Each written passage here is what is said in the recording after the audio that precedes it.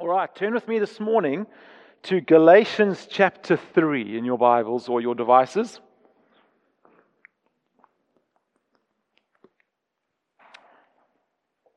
Galatians chapter 3, and I'm going to be speaking actually for the next 2 weeks. I'm going to have the same topic. I'm going to be thinking about and preaching about what does it mean to live life in the Spirit. What do we mean when we say we need to live life in the Spirit? Galatians 5, we're going to get to that next week a little bit. It speaks about keeping in step with the Spirit or walking in the Spirit. And what does that mean? And often in our modern day thinking, we think walking in the Spirit or living life in the Spirit is everywhere we go, we listen to worship music in our car. Is that it?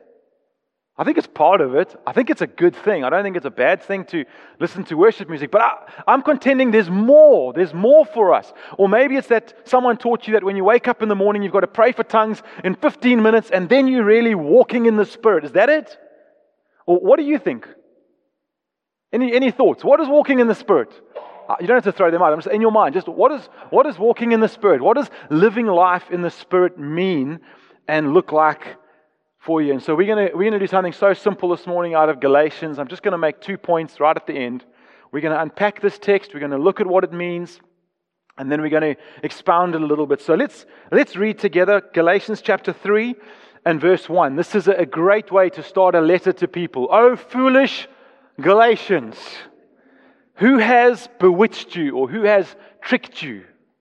It was before your eyes that Jesus Christ was publicly portrayed as crucified. Let me ask you only this, says Paul, who's the author. Let me ask you only this. Did you receive the Spirit by works of the law or by hearing with faith? Are you so foolish? This guy's not afraid to offend people. Right? Are you so foolish? Having begun by the Spirit, are you now being perfected by the flesh? Did you suffer so many things in vain, if indeed it was in vain? Does he who supplies the Spirit to you and works miracles among you do so by works of the law or by hearing with faith, just as Abraham believed God and it was counted to him as righteousness? Let's bow our heads and let's lift up this word to our Father this morning. Lord, we come with hearts that are so prone to want to do stuff in our own strength. We want to work in our own effort. We want to be Bob the Builders. We want to fix it ourselves. We want to work so hard.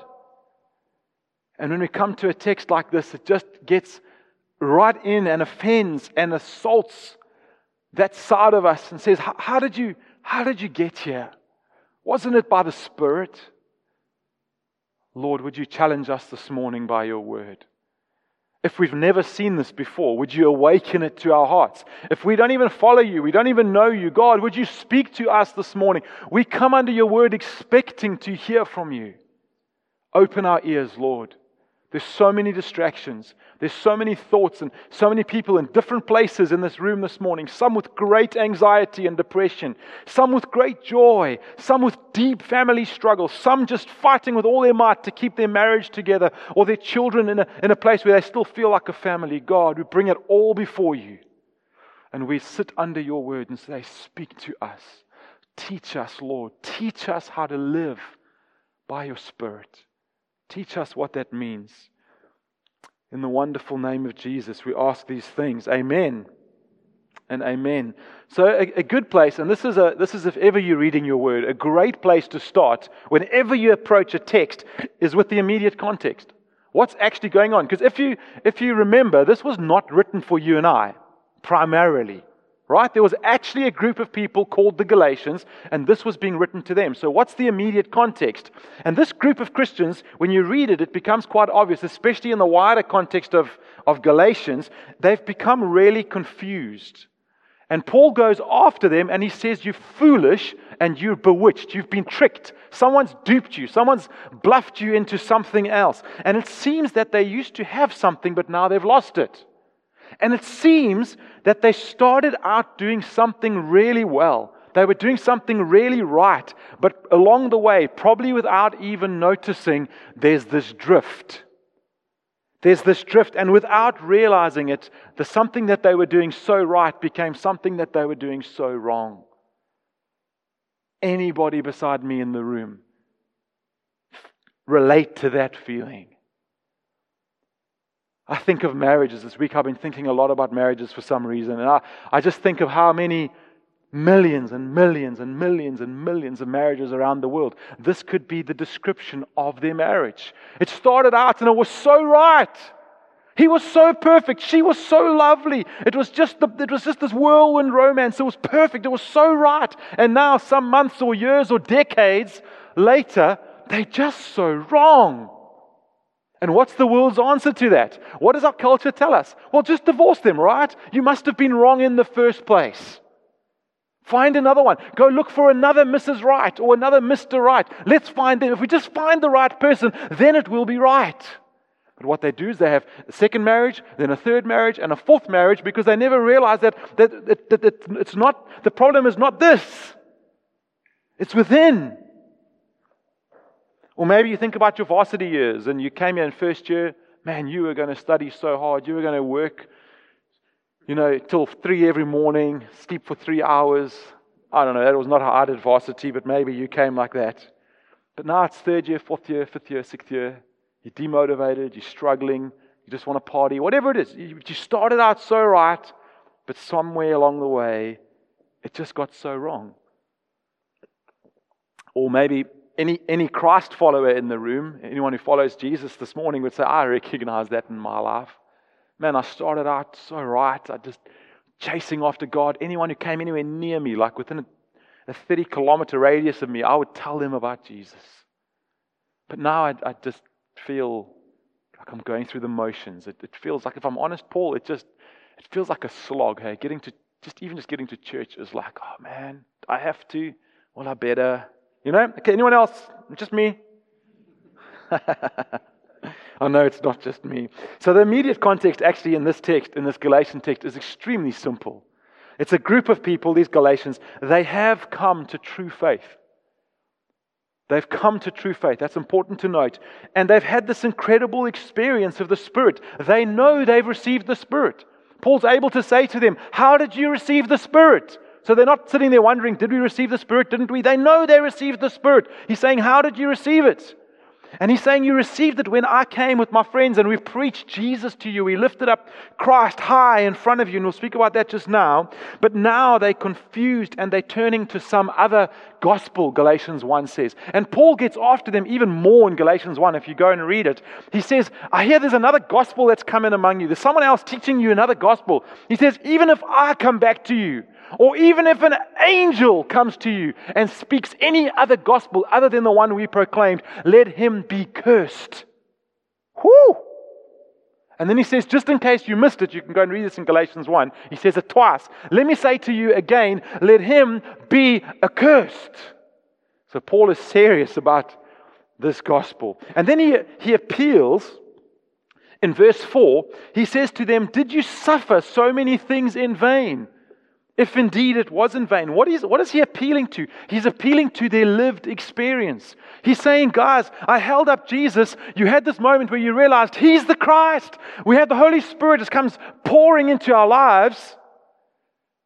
And then something actually changed in our lives. We started getting persecuted. We started suffering.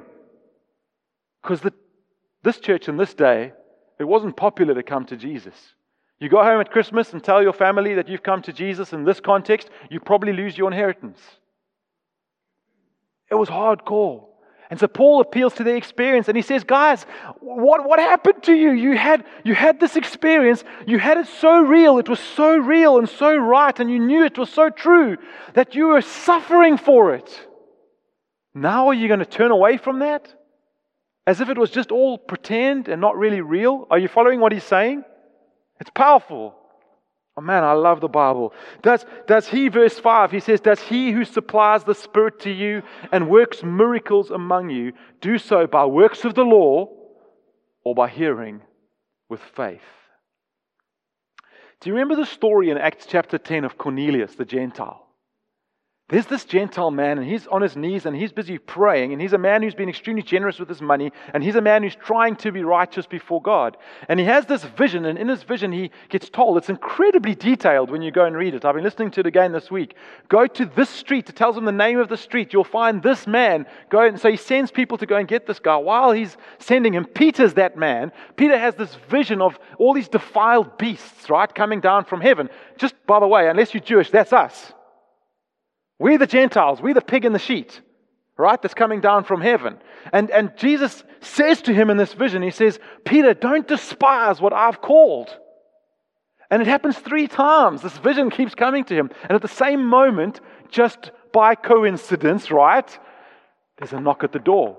And there's these Gentiles standing there. And they said, hey, we had a vision and we sent for Peter. God told us to come and get Peter. He's going to come. So Peter goes and speaks to these guys. And it says, as he was speaking to them about the Christ, as he was just proclaiming Jesus, this is who Jesus is, giving them the news. It says the Spirit fell upon them and they began to speak in tongues as it had happened with the Jewish people back at Pentecost.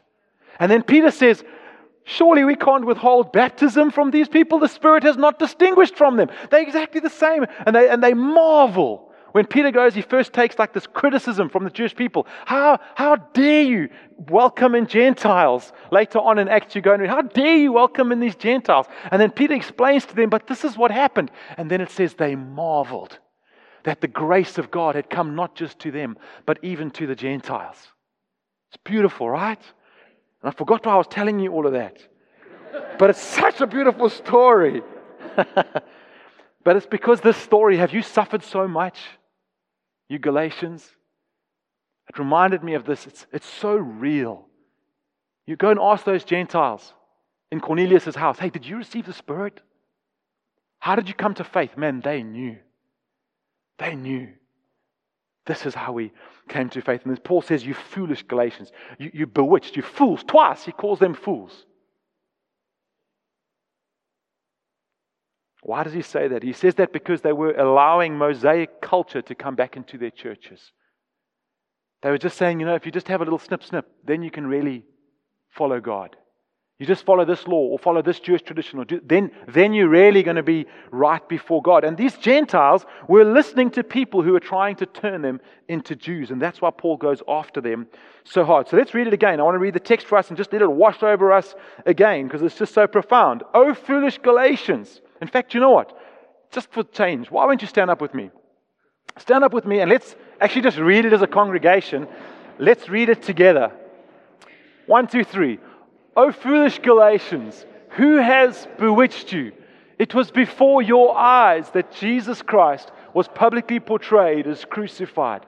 Let me ask you only this. Did you receive the Spirit by works of the law or by hearing with faith? Are you so foolish? Having begun by the Spirit, are you now being perfected by the flesh? Did you suffer so many things in vain, if indeed it was in vain? Does he who supplies the Spirit to you and works miracles among you do so by works of the law or by hearing with faith? Just as Abraham believed God and it was counted to him as righteousness. Thank you. You can sit down again. And all through this text, what is Paul saying? He's saying, guys, having started so right, how have you now drifted into so wrong? Having started so right, how have you now drifted into so wrong? And so that's the immediate context of what this verse is for the Galatian people. But then right at the end of that, this little verse, just as Abraham believed God and it was counted to him as righteousness, leads us so beautifully into the next question that we need to ask as we come and approach the text, the biblical text.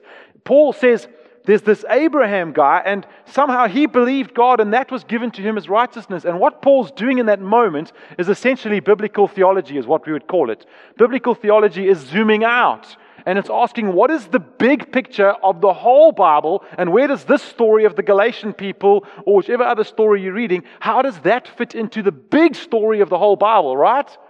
Biblical theology. And so Paul, while he's talking to the Galatians, zooms out. And he says, you're facing this, but I want to tell you about somebody else. It's this guy called Abraham. And effectively what Paul's saying is that this is not some new idea. I'm not preaching something new to you. This goes all the way back thousands of years. So I'm preaching to you today about 2,000 years from when Paul was preaching. But when Paul's preaching, he's appealing to Abraham, who was a few thousand years before him. See how this kind of concertina effect, that, we're preaching with this whole thing, because there's one thorough story over the whole of Scripture. So who was Abraham? Abraham was this man. He was a moon worshipper and a stars and sun worshipper. God came and called him, and then as he progresses in his journey with God, God makes him this promise: through you, Abraham, all nations on earth will be blessed. Do you know why South Africans are blessed? Because of that promise. That promise that was given to Abraham, that all nations on the earth would be blessed through him, is why we walk today in the freedom that we have in Jesus Christ. It's this same blessing. Abraham was the great father of the Jewish nation. This is why the Arabs and the Jews are constantly at war, right? This is why they're constantly shooting missiles over at one another. What's that all about? Well, it's about Abraham had these two sons, and the one was the illegitimate son, Ishmael, and from him came the Arabs, and they say, no, that's the true line to Abraham, and the Jews say, no, Isaac, his son with Sarah, that's the true line. So the Jews say, that's the true line, and then they start this huge fight, and they keep fighting for centuries. That's what's going on. And so Abraham somehow receives this righteousness, but I want you to think that Jesus hadn't come yet in Abraham, and Paul's appealing to Abraham. In fact, the law hadn't even come yet. The law wasn't even in place. And you see, if you look at Abraham's life, we have this picture of this great Jewish father, but actually it's a life full of sin, full of weakness, full of feebleness, pretending that his wife is his sister because he's so scared of the king whose land he's going into that he actually lets his wife go into the concubine of the king. It's crazy stuff, this man Abraham. But, man, the most beautiful demonstration of faith, of trusting, this is faith, trusting that what God says would happen would happen. Trusting that what God said would happen would happen. And so this verse that Paul quotes is actually Genesis 15:6. All the way back, it says in Genesis 15:6, Abraham believed God, and it was counted to him or credited to him as righteousness. So this is what I'm trying to help you zoom out here on the text, right? Are you following me? Are you with me? You're all very quiet. You're listening, okay. This is what Paul is saying. He's saying nowhere in all of the glorious stories of the Scripture, if you zoom out and you look at the whole Bible as a whole, right back to Abraham, your great father, he's saying, nowhere was anyone ever saved by religious observation. No one was ever saved by following laws and rituals. Even your great father Abraham was saved. How? By faith. He was declared righteous. Righteous is a big word to say you're standing in right standing before God. Do you get it? In other words, Paul's saying, Galatians, the way that you're living right now, the way that you're trying to live with the law, and the way that you're trying to work this whole thing out in your flesh, it's never been the plan. Not since Jesus, but not just since Jesus, even from Abraham's time, it's never been the plan. What has been the plan? Hearing with faith. Did you see how many times that came up in the Galatians 3 text? Hearing with faith, hearing with faith. I mean, let's look at it again. Let's ask these, because the whole thing is just rhetoric questions, right? Paul says, verse 2, let me ask you only this. Did you receive the Spirit? To which the Galatians could reply, yes. By works of the law? No. It's not hard, guys. You can shout it out. Or by hearing by faith.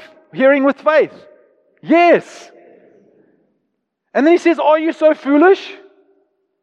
Can I be provocative? Are you so foolish? Am I so foolish? As we start to think about application into our own lives, are we so foolish? But let's stay with the Galatians for now. Are you so foolish? Having begun by the Spirit, did you begin by the Spirit? Yes. Are you now being perfected by the flesh? Can't hear you.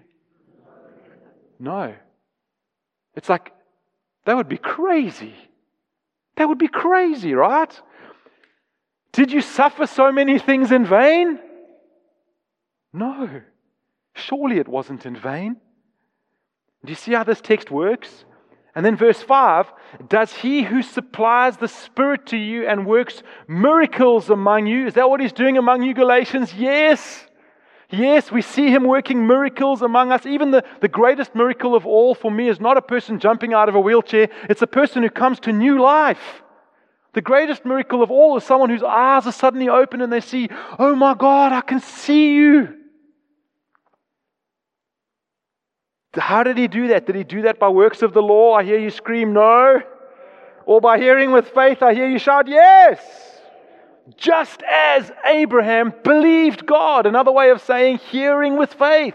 He heard God and he said, yes, I'm going to trust you. I heard with faith. In other words, Paul is saying, just as it has always been. Do you get the biblical theology? Do you get the zoomed out picture? It's always been like this. Now let me pause here for a moment, and I want to speak to you specifically if you don't know Jesus. If you don't know Jesus, and by that I mean that you call Him Lord, you say He's my Savior. If He tells me to do something, I want to do it.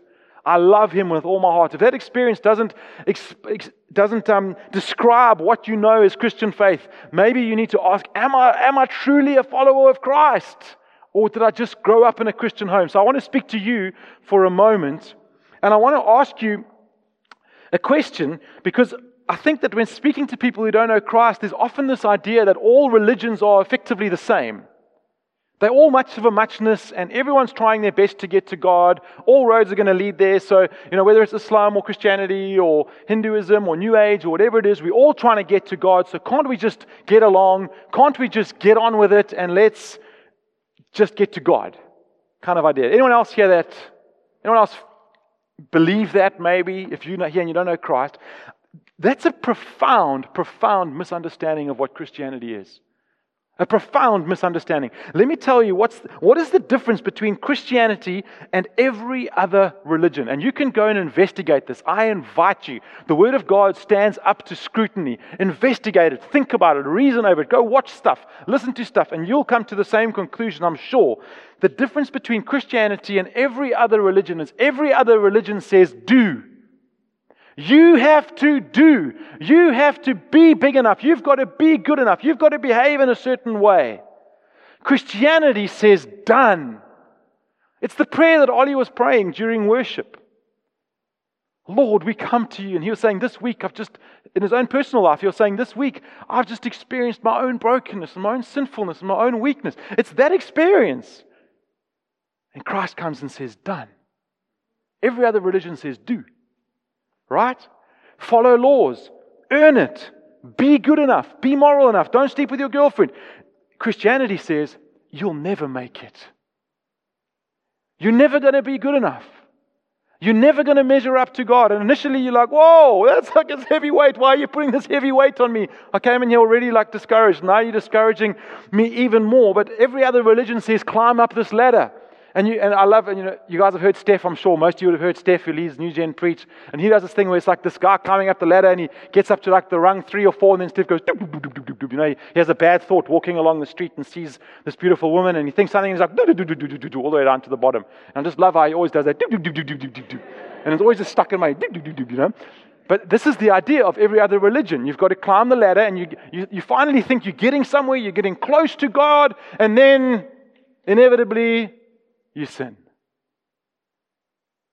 Christianity teaches that Jesus is like a fireman. And you can't climb the ladder on your own, but you are in a house that's burning and you are going to die. But Jesus in His grace comes rushing down the ladder and He picks you up. You can't even climb it yourself, and He throws you over His shoulder and He gets the ladder and He climbs up the ladder, and there's no doop. He just climbs up the ladder with you on His shoulder and He says, done. That's the difference. That's the difference. Christianity says done. And this means in the Galatians text that we're reading today, it could never, ever, ever be said. So if you think about this, when Paul's challenging the Galatians, And he's saying, how did you receive the Spirit? It could never be said, we received the Spirit through the works. We received the Spirit through some kind of fleshly effort, or keeping all the balls juggling, or making it seem as if we're really following God. Not once in all of Scripture, in all of mankind's efforts to reach or connect with God, have we managed to do it on our own. Man, when we read that right, that should be the biggest relief sigh from our hearts. It should feel as if all the guilt and the weight of the burden of trying to reach God in our own strength, while at the same time in the back of our minds there's this accusing voice that says, you know you're never going to get there. You know you're never going to get there. You know you're never going to get there. And we try and shush that voice. Be quiet, be quiet. I'm trying my hardest. I've got to concentrate. It should be the biggest sigh of relief. And it should, in believers' hearts, it should raise a worshipful gratitude in our hearts, saying, thank you for what you've done in my life. So that's the immediate context. That's the whole Bible or biblical theology context, if I could call it that. Are you with me still? I just want to close by making 2 points. I want to ask, how does this apply to us today? How does this apply to your life and my marriage and your workplace? The sin that you face, the sin that you so petrified anyone in the room found out about, you think that they'd never think you were a real Christian. I read a beautiful thing by, I think it was Papa this week, and he says they talk about the octopus. You know, I like the Focus Fox, you know, if you've been here for a while, I love these little animal things.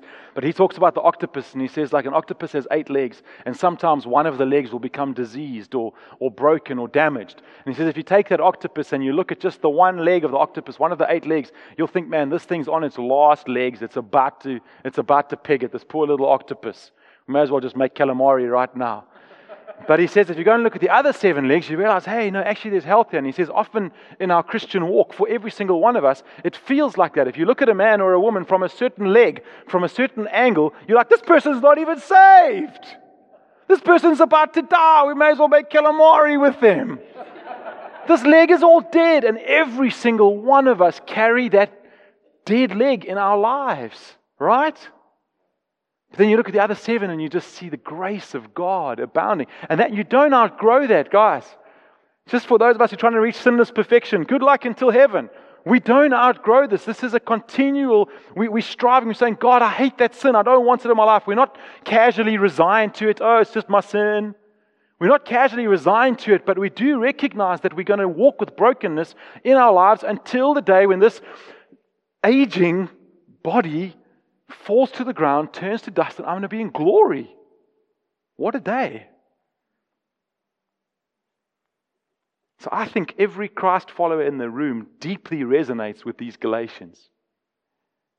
I think those of us who've come to salvation, that's a big word to say, we've come to know who Jesus is and to say, yes, I surrender, I follow you, and have received the Holy Spirit. We've had these moments. We've had the moment where our blind eyes were suddenly open. Many of you can put a date to it or a day. Some of you crossed the line of faith gradually. But somehow we know that our blind eyes were open. Peace came flooding into our lives. Guilt was washed away. But now we feel this slow creeping indifference in our hearts that's growing like a moss over my joy and over my victory over sin, right? And like after years, often we've been following Jesus for many years, and we don't feel that first love anymore. It doesn't feel like when we first came to Him. We don't do, as Revelation says, the things that we did at first. We don't do those things anymore. And we read Paul in other sections, like if I think about Thessalonians and Philippians, there's these phrases where he says, I want you to abound more and more. I want you to grow more and more. And the only thing I feel sometimes like I'm growing and abounding in more and more is sin. I'm like, where's this Philippians, Thessalonians thing? Like, I want you to grow, to abound, to grow more and more. And we think, I want that, God. I want that, but my life doesn't look like that. It doesn't feel like that, God. And we're so constantly aware of our sin and our failures and our fleshly efforts, and we just, Lord, if I'm honest, I feel like I'm going backwards sometimes. This is the Christian experience sometimes, right? And I think we're missing something incredibly critical. I think we're missing what it means to walk with the Spirit. And I'm so concerned about if I can call it the overly charismatic. And you guys, you know me, you know that I'm charismatic. I believe in the gifts. We preach the gifts. We want to see more and more tongues exploding in our midst, and prophecy and healing, as even Amanda was so beautifully just gently praying over us during our worship this morning. So I'm all for that. But when we make the Holy Spirit only that, when He becomes just the experience, just that,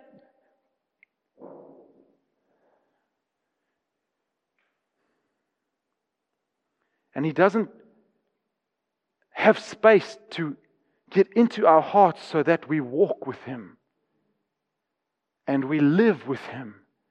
And Galatians 5, we feel like in our lives we're keeping in step with Him. And it feels like we take a step and we're like, oh, yeah, the Holy Spirit was pleased with that. Kind of like you're feeling out the ground in front of you. And then you take the next step. And we're going to speak about this very, very practically next week. We're going to speak about how do we actually face our sin and walk through it with the Holy Spirit alongside us.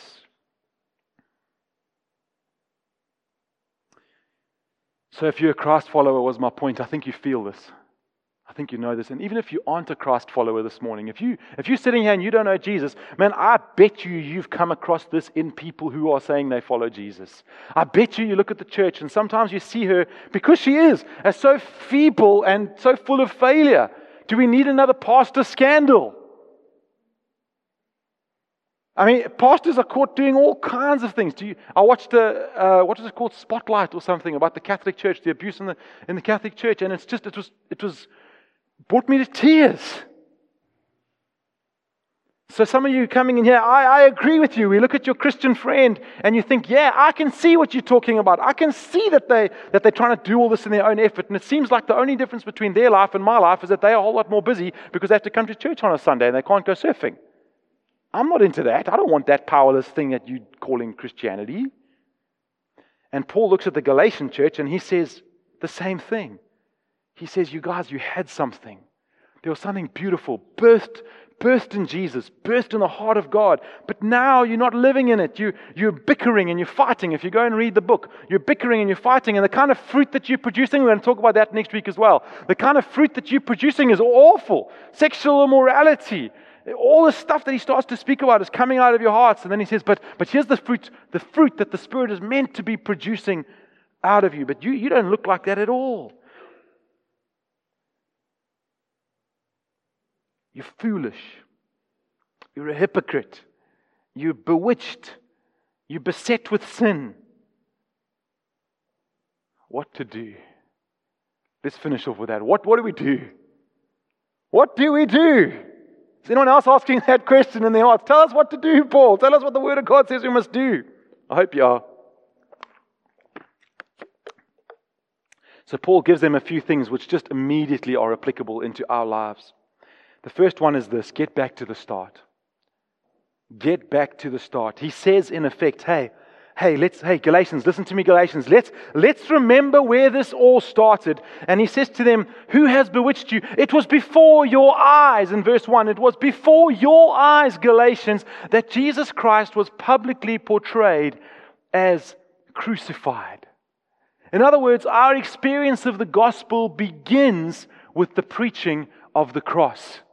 It begins with the preaching of the cross. Now, as Christians, I can just see you switching off right now. Oh, the gospel, oh, the cross. And we've heard it so many times. And you just go, oh, let me just think about roast dinner. Let me just think about what's going to happen in my afternoon later on. Stay with me, please. This is so powerful. When Paul went to Galatia, he preached the cross of the Lord Jesus Christ. The word there is almost like a billboard. It's like he placarded it. He held up Jesus in front of their eyes. It was like one of those gigantic billboards as you come into a town or as you come into the mall or whatever by the roadside of many countries. And he held it up so high and so visible and so clearly that they couldn't miss it. It was the centerpiece of everything that Paul preached to them, was the gospel. He says, it was before your eyes that Jesus Christ was publicly portrayed as crucified. I told you about him. I lifted him up. I picked him up before you. He said nothing at all about Mosaic law. He said nothing at all about religious observance. I don't know how much he said about even the Holy Spirit. He was preaching Jesus. And as they believed in Jesus, in the cross of Jesus, they came to faith. As they heard about it, they had to hear it, like Romans says. How will they know if no one tells them? Who's going to tell them about the gospel if we don't send people to other? Someone has to go. Someone has to preach it. Someone has to lift up Jesus high. And as Jesus is lifted high, so these Galatians came to faith. And immediately they experienced the power of the Holy Spirit. Alive. They felt awakened. They knew something was different. You could ask them, did it change? And they didn't go, no, it changed. Something different. They knew that their sins were forgiven. And we're talking about how to live this life in the Spirit. Now, I want to challenge you this morning. If we want more of the Spirit in our lives, we must look to Christ. The Spirit always only magnifies Jesus. We don't look for more of the Spirit to get to the Spirit. We look to Jesus, and as we look at Jesus, we experience more of walking in the Spirit. I wonder if some of us, ironically, are not experiencing more power in our lives from learning to walk in the Spirit because our focus is wrong. We look to Him. We go to 24-hour soaking sessions. We try and fake it. I'm so tired of the charismatic church faking it. Guys, I want the real. I want the real. I want to say, God, I know you can do it. I trust you to do it. I'm not going to pretend that you've healed someone. I'm not going to pretend that you filled someone. I'm not going to make someone do some psychobabble, blah, blah, blah, blah, blah, blah, blah, blah. Yes, now you're speaking in tongues. No, I want the power of God to fall upon them and the explosion of their hearts and gratitude and joy to our King to come out in a language that I don't understand. That's tongues. Not some psychological trickery. Maybe one time I was in this, I won't even say what country because I don't want to offend anyone, but and we were praying for people, for the Spirit of God, and we were just crying out for God. And this pastor of this church had obviously been watching American televangelists, and he was putting his leg behind people, literally, and pushing them until they fell over. And I was just being grieved in my heart. It's a young man, I was probably like 22, and I was watching it, I was just grieved in my heart. Is this what we're going to pretend? And I don't want any pretend. I don't want any pretend. I want to experience Him for real. The Holy Spirit His entire job is look at Jesus. Isn't He wonderful? Isn't He magnificent? I shared this illustration with you before. I'm going to share it again because it's just so powerful. There's those big lights that shine up on Table Mountain to show you the mountain, and you can think of any big lights you know that shine up on something. And one of my friends, Taryn William, was saying it's like a group of hippies come in their VW van, and they get out their party stuff, and they're just all about the light. They're so excited about this light. And so they have a light party, and they dance around the light, and they set up their picnic blankets, and they park their VW so they can get this light on their VW, and they're just like so excited about the light. And everything's about this light. And actually someone comes along and says, what are you guys doing? Look at the mountain. Look at the mountain. The light's are only there. The only reason the light's even there is to show you the mountain. You're missing the whole glory of this lit up mountain because you're here busy dancing in the light and getting blind because it's so bright in your eyes. And I think that's sometimes how we approach the Holy Spirit. We come to Him for Him. We want His experience. We want to dance around the light. We want to be in the Holy Spirit. And I'm all for those things when it's within the power of God that's doing it within our midst. And I need to stop clarifying because you know that, right? But the Holy Spirit comes like that spotlight and He says, look at the mountain. Look at Jesus. And as we look at Jesus, boom, we experience the Spirit in our lives. He flows and works and moves, and we do experience Him powerfully. John Piper says this, and it should come up behind me. Just finishing off this first point. The Spirit is meant in all He does to make Jesus look magnificent. That's what He's in the world to do. So, if you love the beauty of Christ, if you treasure the glory of Christ, you're going to love the ministry of the Holy Spirit.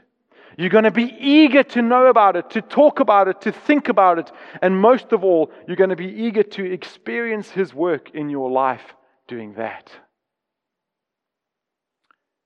So we go back to the beginning. If we want to walk in the Spirit, Paul, how do we walk in the Spirit in our lives? I'm telling you, the first thing that you need to do is you need to go back and marvel and meditate upon the wonder and the majesty of who Jesus is and what He's done in your life. The second thing is this, and we're going to speak about this loads more next week, but as it starts, so it continues. That would be my summary of Galatians 3. As it starts, so it continues. In other words, Paul is saying to them, the way that you received the Spirit in the first place is how you carry on. I think there's this prevalent idea in the church. There's this great confusion. For years and years, we try to earn our salvation, right?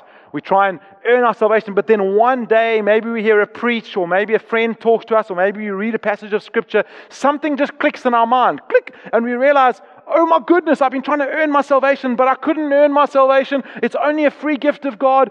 Thank you, Jesus. Grace. Yes, grace, grace. And we come to salvation. That's called justification. The way I like to remember it, just as if I had never sinned. Justification.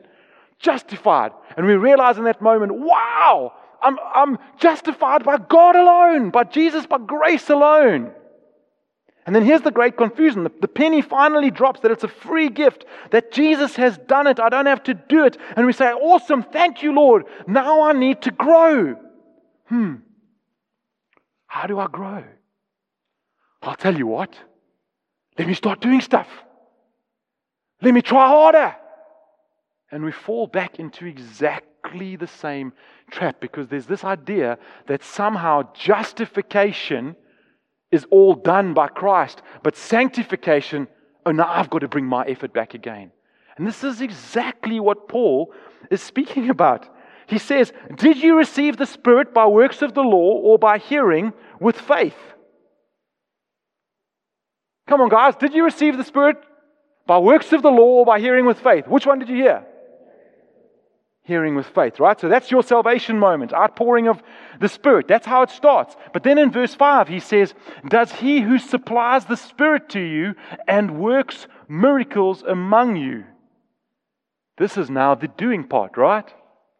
And now Paul's asking, so that's how you received Him. Now He's working miracles. Now He's doing things among you. Now let me ask you the same question. The structure is identical. How does He do that? How's He doing that?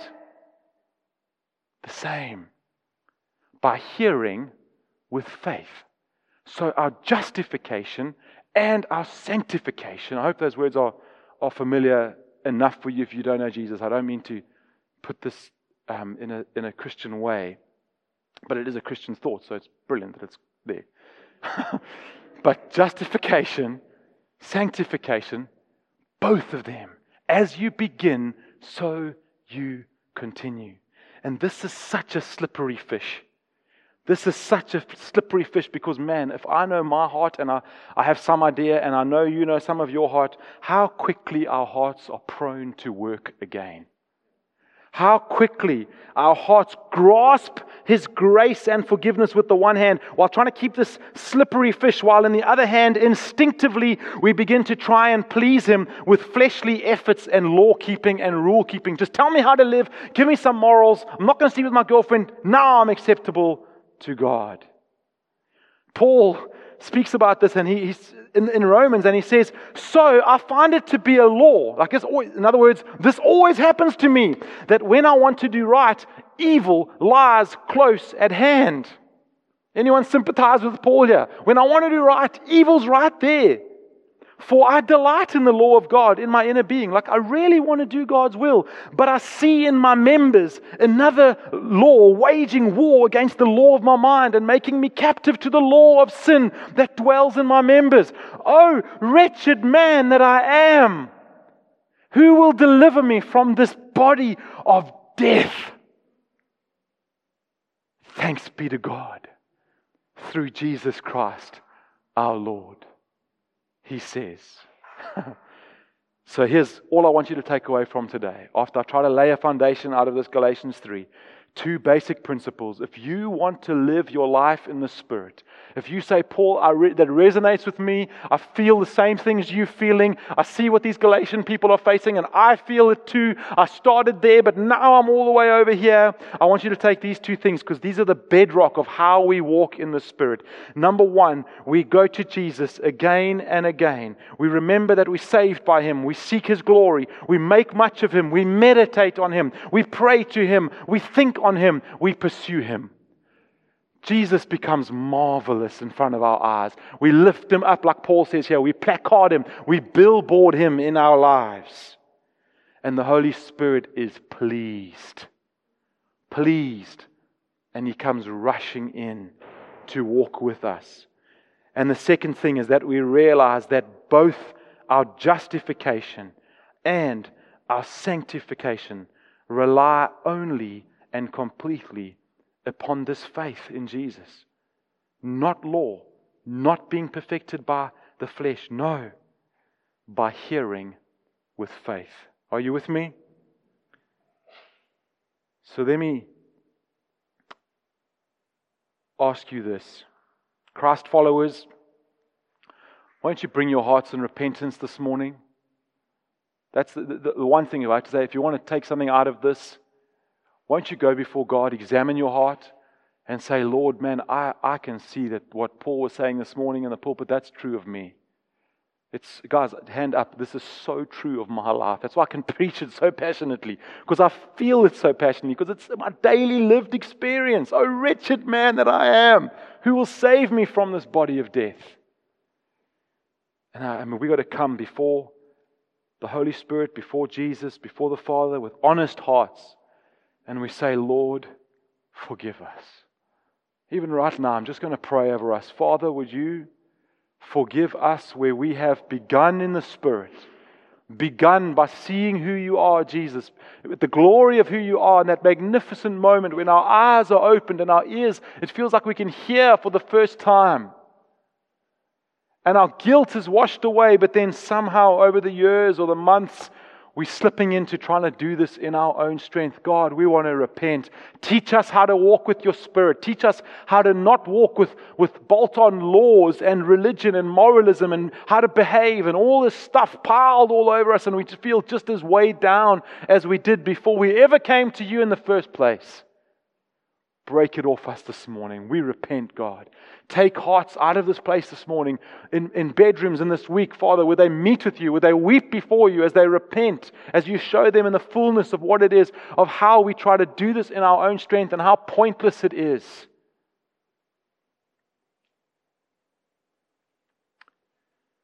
Forgive us, Jesus. And then I really am about 2 minutes away from finishing, but I want to just for a moment speak to those of you who don't know who Jesus is. Just as believers slip into trying to do stuff in their flesh, I think that the trouble is most of the time the other way around for you when you don't yet know Jesus. You feel like, let me just fix up my life a bit. Let me just get my life in order a little bit, and then I'll come. Then I'll come to God. When I've got something better to offer Him, then I'll come. And I've got the best news in the world for you. Jesus was speaking to this group of people in the Gospels. And He says this to them. He says it's profound. He says the sick are the ones who need a doctor. Not the righteous. I didn't come for the right. I've come for the sick. I've come for you in your sin, in your brokenness. And so if you feel this morning, man, I want to just get my life sorted out. I just want to free you from that in Jesus' name. He came for you right now. You're in the perfect position to accept Him. In the midst of your sin, when you feel completely unworthy, that's what He said He came for. I'm a doctor, says Jesus. That sickness that you're feeling, I came to get at that. I came to heal that. Beautiful. And so I want to invite you out of this Galatians text. Just as Christians can't start in hearing in faith and then somehow cross over into works, I want to put your works before you this morning, and I want to say, with all the respect in my heart, they will not get you to God. Give it up. Stop trying. come to Him. As I preach about Jesus, maybe something in your heart stirs and you say, man, I don't quite know all the answers. I don't know everything, but what I do know is that I feel the faith. I want to trust this God. I want to bring my life and I want to trust Him. That's what faith is. If that's going on in your heart this morning, I want to ask you, won't you let me know? Right now, in this setting, won't you just pick up a hand and say, that's me. I don't know how to walk this life, but I want to start. I want to put my faith in Jesus so that we can walk a journey with you. Is there anybody, I'm not going to draw it out, but if there's anybody like that, just with courage in your heart, just stick up a hand.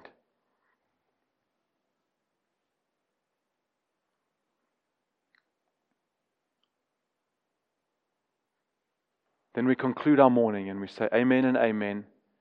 Thank you, Father, for your word. Thank you for the way it cuts into our hearts, Lord. Thank you that we don't live in any condemnation. Even while we're in the midst of all of this, we live in grace and freedom and joy that we can walk with your Spirit who demands that we don't do it in our own strength. What a relief. We love you and praise you in Jesus' name. Amen and amen.